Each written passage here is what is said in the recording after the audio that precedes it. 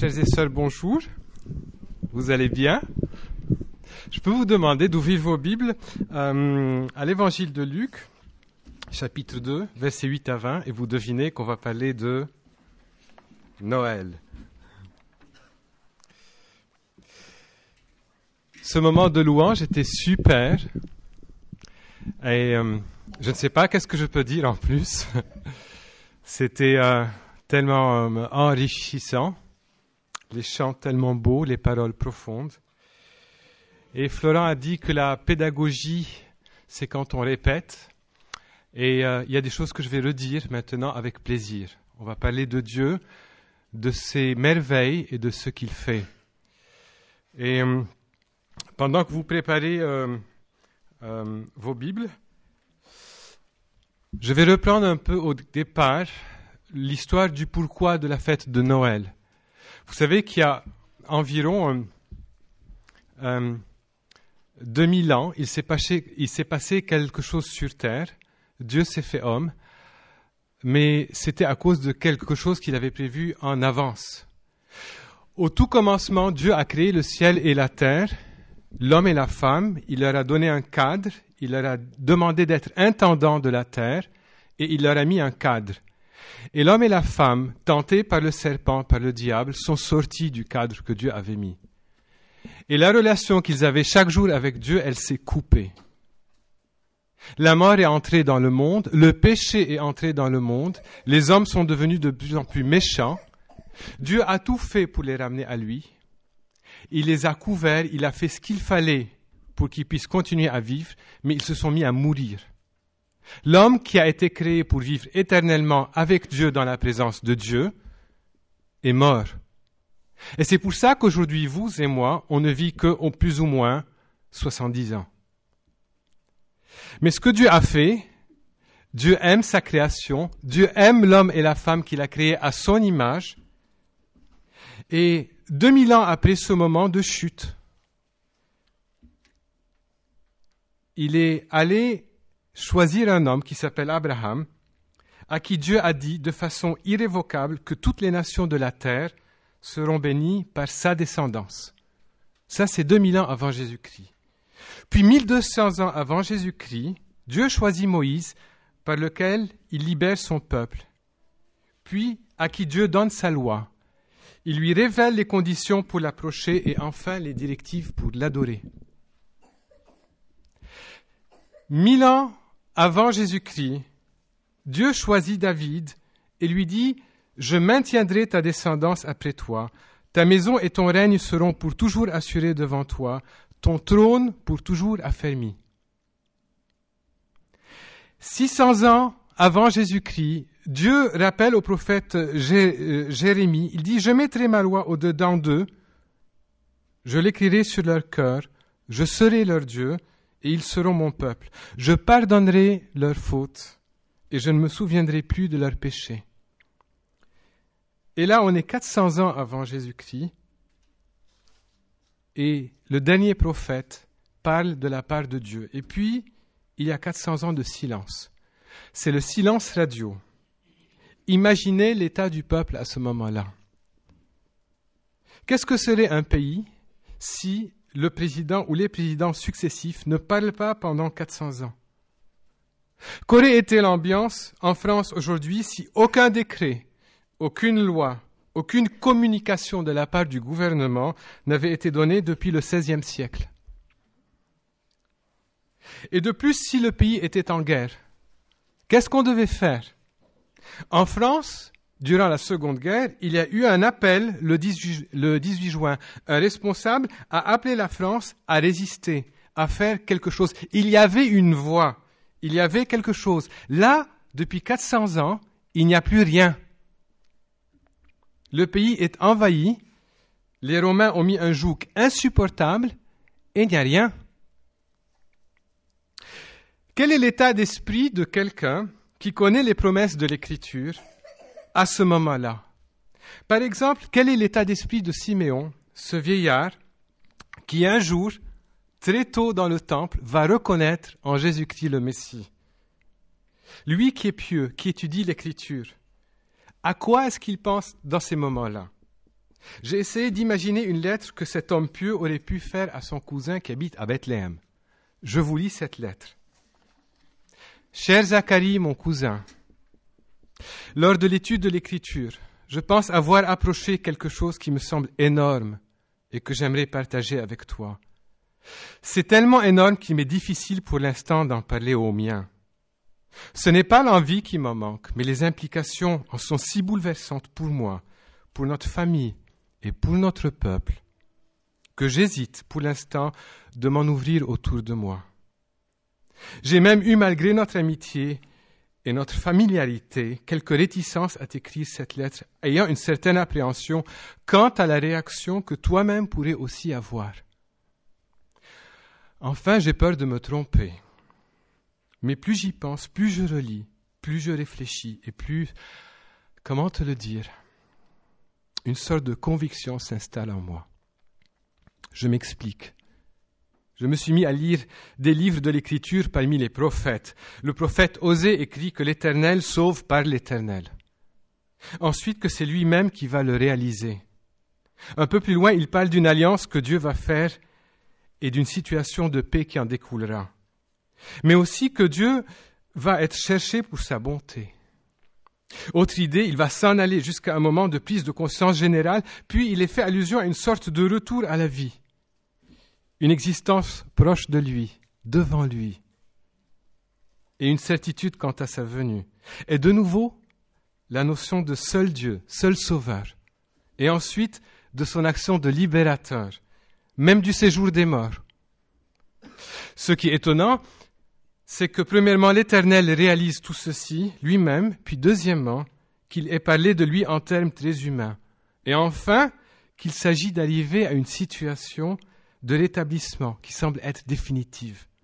En tous les cas, c'est certain. D'un coup, Dieu me semble si près d'être proche, et moi si loin d'être près. Zacharie, venons-en au livre du prophète Joël. Là, on trouve l'Éternel qui est sauveur, qui répand son esprit sur tout le monde sans distinction, de genre et d'âge, et agit à travers tous. Et puis qu'il est le refuge de son peuple. Tu imagines cela, Dieu agissant à travers tous et toutes? Amos, lui, prophétise comme Osée, à propos de l'Éternel qui effectue une restauration, qui établit une paix perpétuelle. Encore cette notion de Dieu à l'œuvre, de façon durable. Écoute bien la suite. Dans le livre du prophète Michée, il est parlé d'un homme issu de Bethléem, Ephrata, en Judée, qui dominera sur Israël. Et la suite, son origine remonte au temps ancien, au jour de l'éternité. Aussi que cette personne les fera paître avec la force de l'Éternel, avec la majesté du nom de l'Éternel. Il semble que l'on soit devant une personne humaine avec des capacités surhumaines. Je n'ose pas dire extra-humaine ou divine. Encore le refuge. Cette fois-ci, c'est le prophète Nahum qui en parle. L'Éternel en tant que refuge. J'ai des questionnements. L'Éternel est refuge et restaure en établissant la paix, et le personnage de Bethléem sera un berger de type extraordinaire. Qu'est-ce qui se passe? Attends, ce n'est pas fini.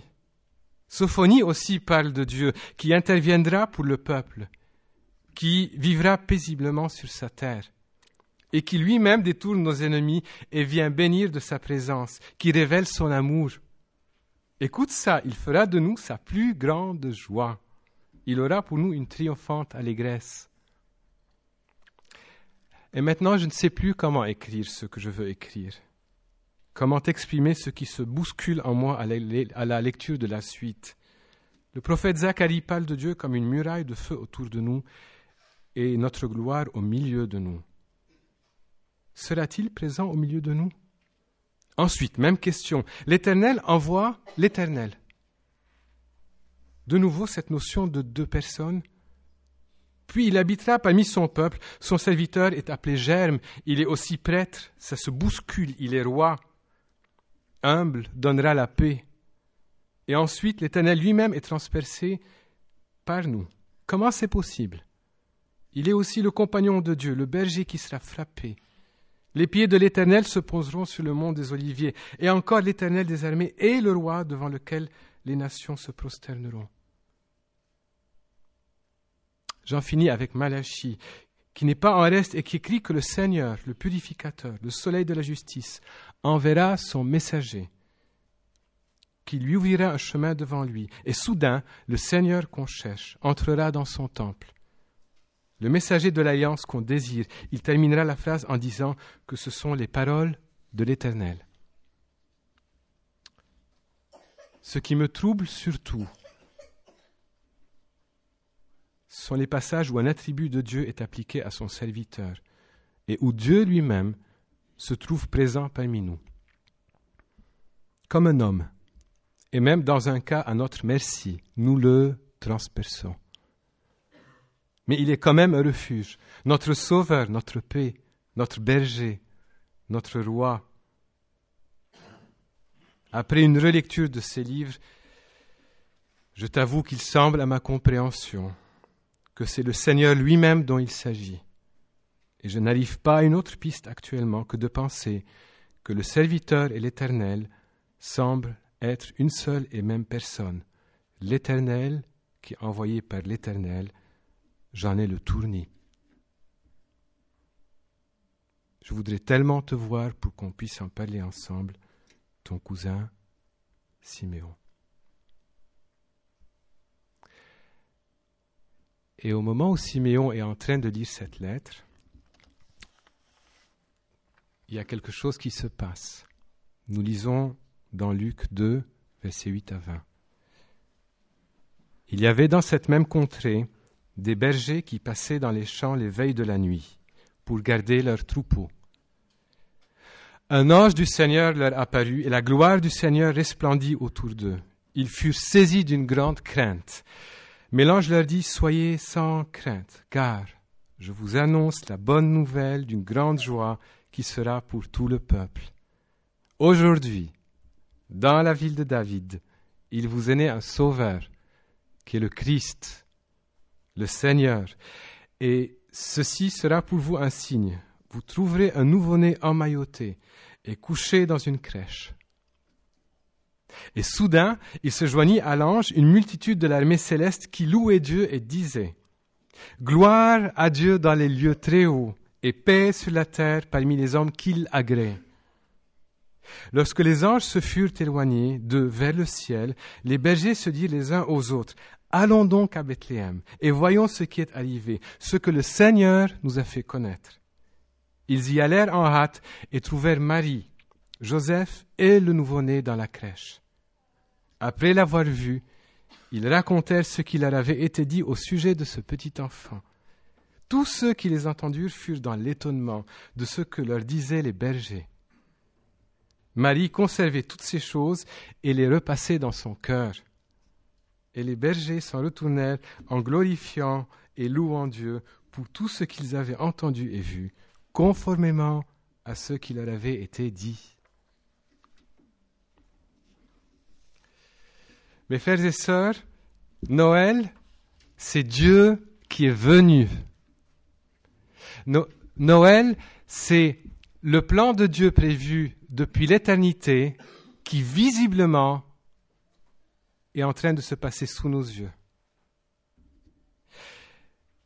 Il y avait dans cette même contrée, verset 8, des bergers qui passaient dans les champs les veilles de la nuit pour garder leurs troupeaux. Un ange du Seigneur leur apparut et la gloire du Seigneur resplendit autour d'eux. Ils furent saisis d'une grande crainte.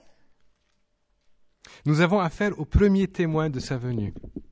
Moi, si je devais choisir quelqu'un pour être témoin de quelque chose, j'essaierais de trouver la personne qui est la plus connue, la plus solidement établie, qui a les assises les plus fortes. Et là, Dieu choisit des bergers. On gardait les troupeaux dans les champs la nuit d'avril à novembre, mais c'était possible en hiver. Et le métier de berger les rendait cérémoniellement impurs. Ça veut dire qu'ils ne pouvaient pas aller au culte. Ils étaient souvent regardés comme des gens de peu de confiance. Certains vont jusqu'à penser qu'ils ne pouvaient pas témoigner dans un tribunal. Aujourd'hui, si Dieu devait venir et parler à quelqu'un, ce serait peut-être des gitans, ceux qui à nos yeux ne sont pas respectables, n'est-ce pas? Ou peut-être des employés des égouts, ceux qu'on rechignerait à inviter dans un salon. Quelle gifle pour l'intelligentsia de cette époque, ce que Dieu a fait.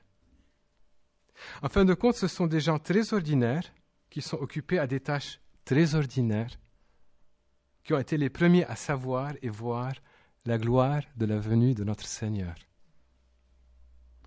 Remarquons aussi qu'Abraham, Moïse et David étaient des bergers. Un ange leur apparut. L'idée ici, c'est ce messager surnaturel de Dieu qui se trouve d'un coup là, il est soudainement là. Et ils ont une sorte de crainte, une sorte de terreur. Mettons-nous à leur place. Je suis berger, je suis un rebut de la société, dans l'état où je suis, dans l'état où les autres me voient, s'il y a une manifestation spirituelle extraordinaire, je serai le dernier à penser que c'est pour faire de moi un messager du Seigneur. Je penserais plutôt que c'est comme un jugement. J'aurais peur. Qui je suis, moi, pour que le Seigneur m'envoie des anges? Ma réaction première serait l'effroi et la terreur. Mais les anges ont un message inouï pour les bergers. Versets 10 à 14. L'ange leur dit « Soyez sans crainte, car je vous annonce la bonne nouvelle d'une grande joie qui sera pour tout le peuple. Aujourd'hui, dans la ville de David, il vous est né un sauveur, qui est le Christ, le Seigneur. Et ceci sera pour vous un signe. Vous trouverez un nouveau-né emmailloté et couché dans une crèche. » Et soudain, il se joignit à l'ange une multitude de l'armée céleste qui louait Dieu et disait « Gloire à Dieu dans les lieux très hauts et paix sur la terre parmi les hommes qui l'agréent. » L'ange parle d'une bonne nouvelle et d'une grande joie. Est-ce que ça ne résume pas assez bien ce que sont ou devraient être nos réactions dans la présence de Jésus? Il dit ce sera une bonne nouvelle pour le peuple. Ici, il parle du peuple d'Israël. Le peuple qui a été choisi d'avance pour être un phare parmi les nations. Ici, c'est l'accomplissement le plus haut de cette mission par la naissance du Sauveur à l'intérieur de ce peuple, le Sauveur qui est gloire d'Israël et lumière des nations. Mais ensuite, la bonne surprise, c'est que cette bonne nouvelle va être pour toutes les nations de la terre.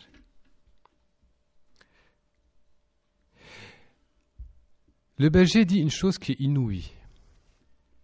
Il dit que ce petit enfant qui naît est Sauveur, Christ et Seigneur.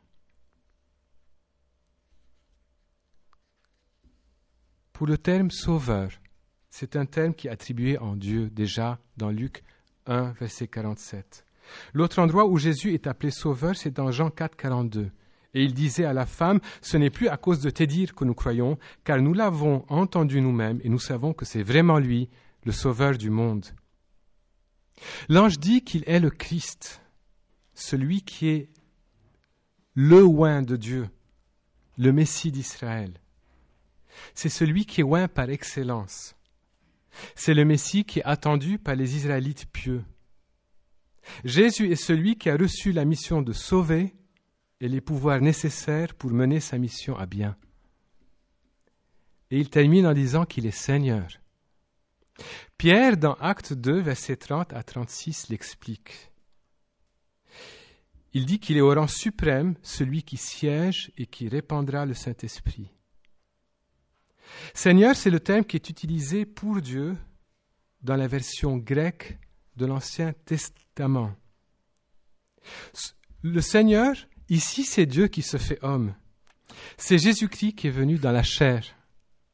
C'est le Créateur qui vient dans sa création. C'est le Créateur qui vient parmi ses créatures.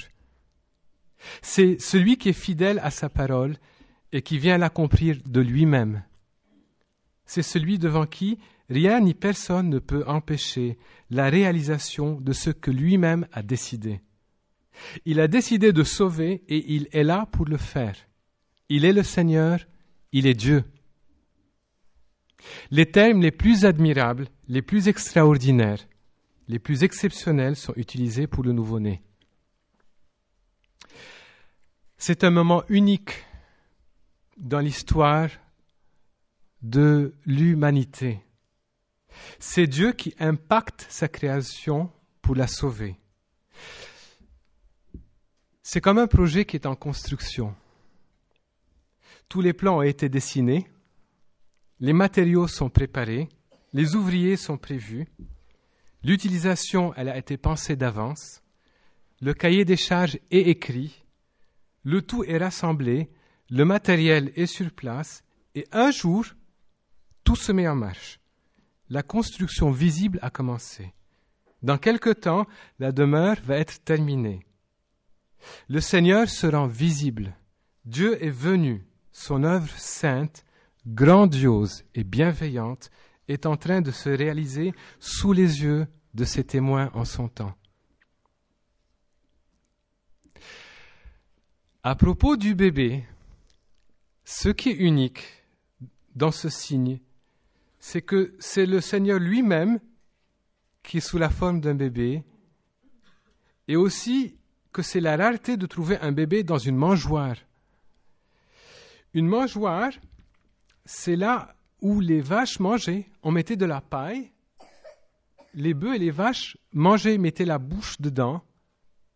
Imaginez la bave, les mouches, le mélange de la paille avec tout ce qui s'ensuit. Ce n'était pas un endroit où on penserait mettre un bébé de moins de 24 heures. Les mamans, je vous regarde et... Eh bien, le fait de trouver ainsi dans cet environnement va prouver l'exactitude des paroles de l'ange. Il y a une multitude d'anges qui louent Dieu ensuite. La gloire de Dieu qui resplendit après l'annonce. Rien de tel ne s'est passé en Israël depuis des centaines d'années. Et c'est la vie du Messie et son œuvre qui vont rendre gloire à Dieu un jour, dans les lieux très hauts, et qui va donner la paix aux hommes que lui a créés. Mes frères et sœurs, c'est étonnant qu'une armée du ciel annonce la paix.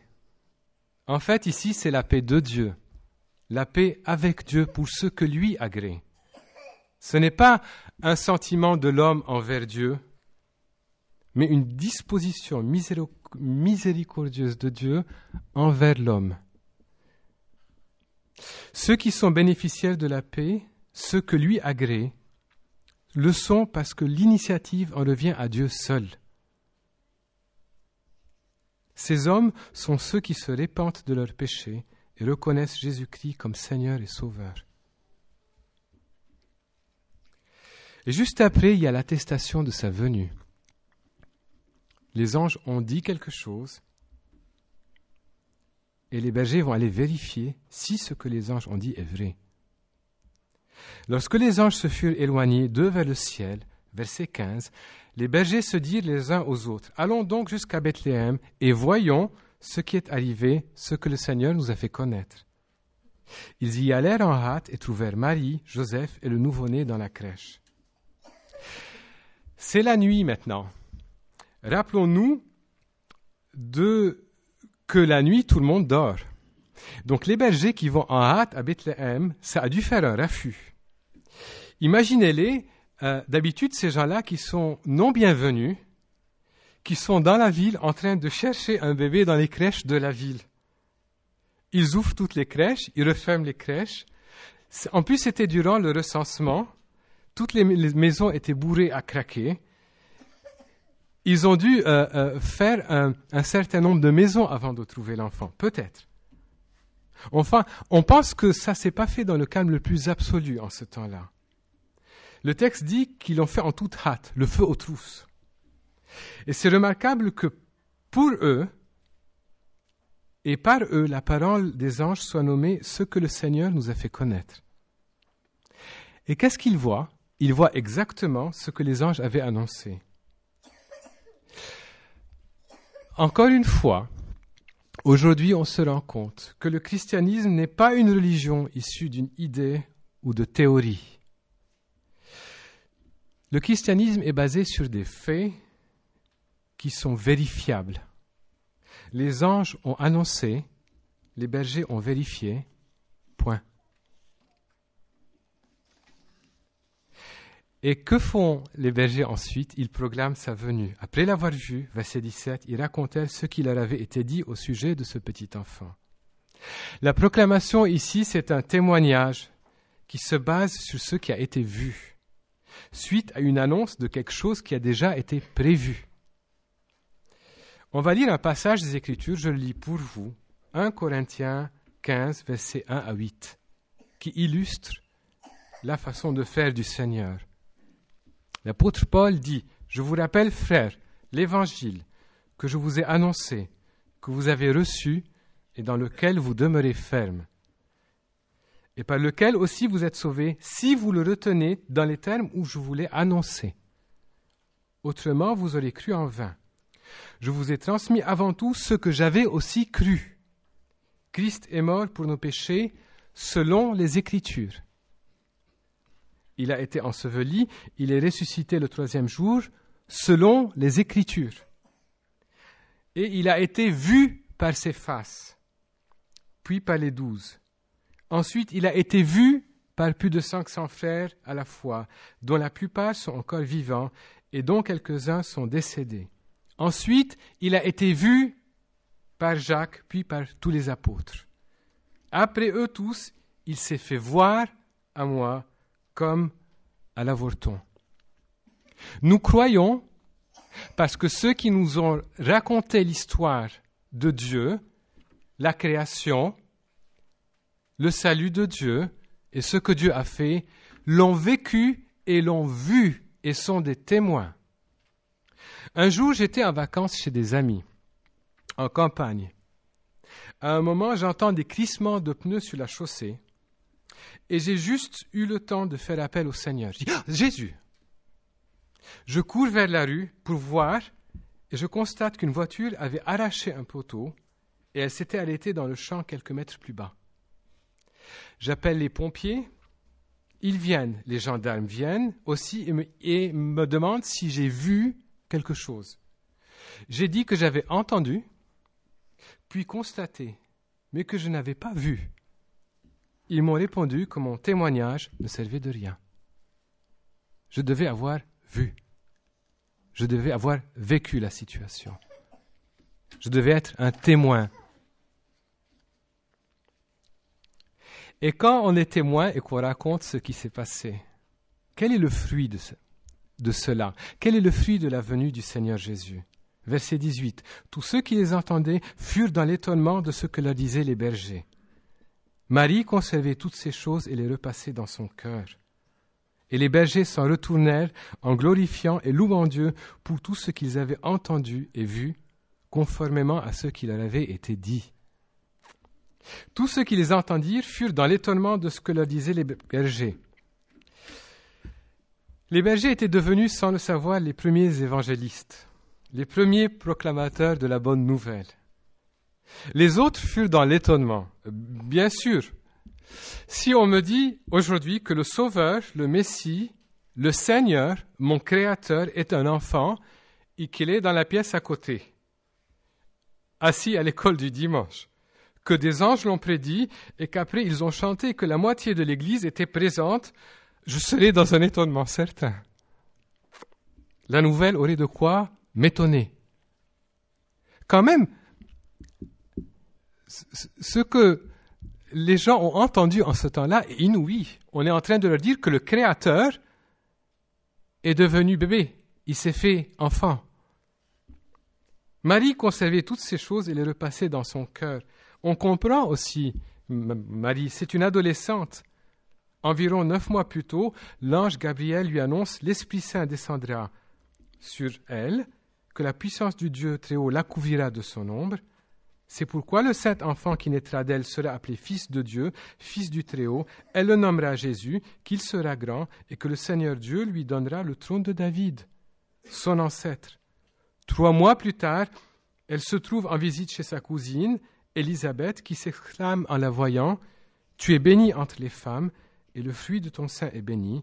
comment m'est-il accordé que la mère de mon Seigneur vienne chez moi? Marie qui reconnaît aussi que son âme exalte le Seigneur, son Sauveur. Et elle porte en son sein son Sauveur. Ensuite, suite au recensement, elle se trouve projetée au cœur de la réalisation des prophéties prévues depuis des centaines d'années. Et les bergers qui confirment par ce qu'ils disent tout ce qu'elle savait plus ou moins déjà. Elle gardait ces choses et les repassait.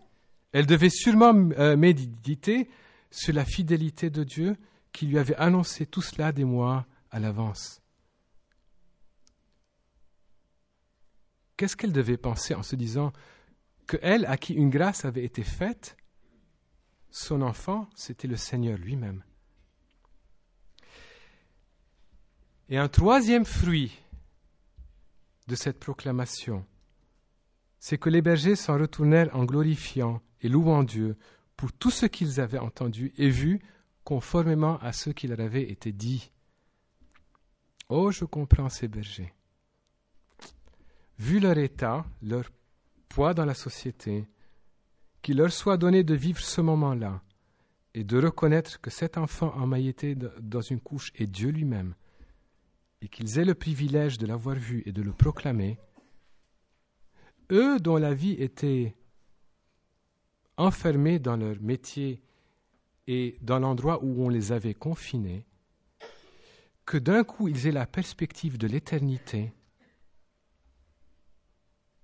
je les comprends.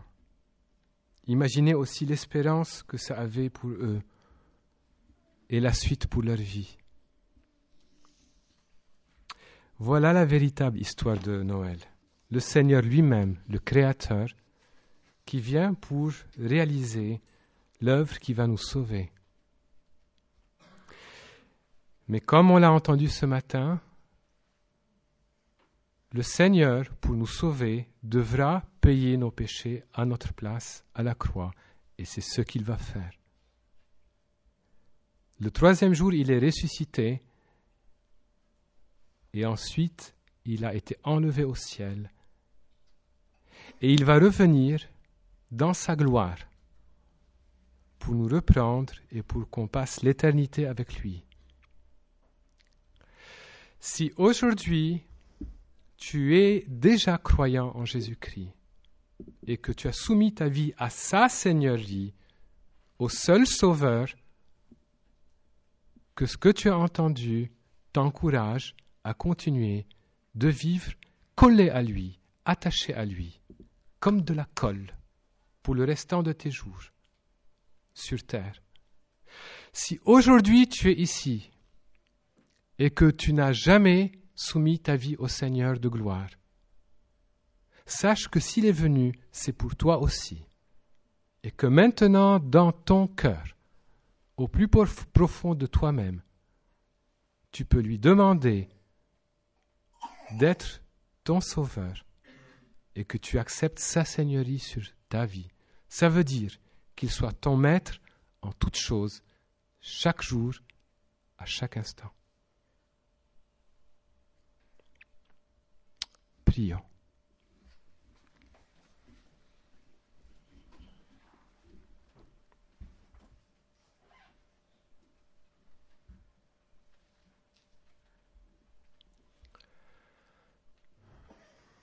Seigneur, comme les bergers, et ceux qui ont vécu ces moments, je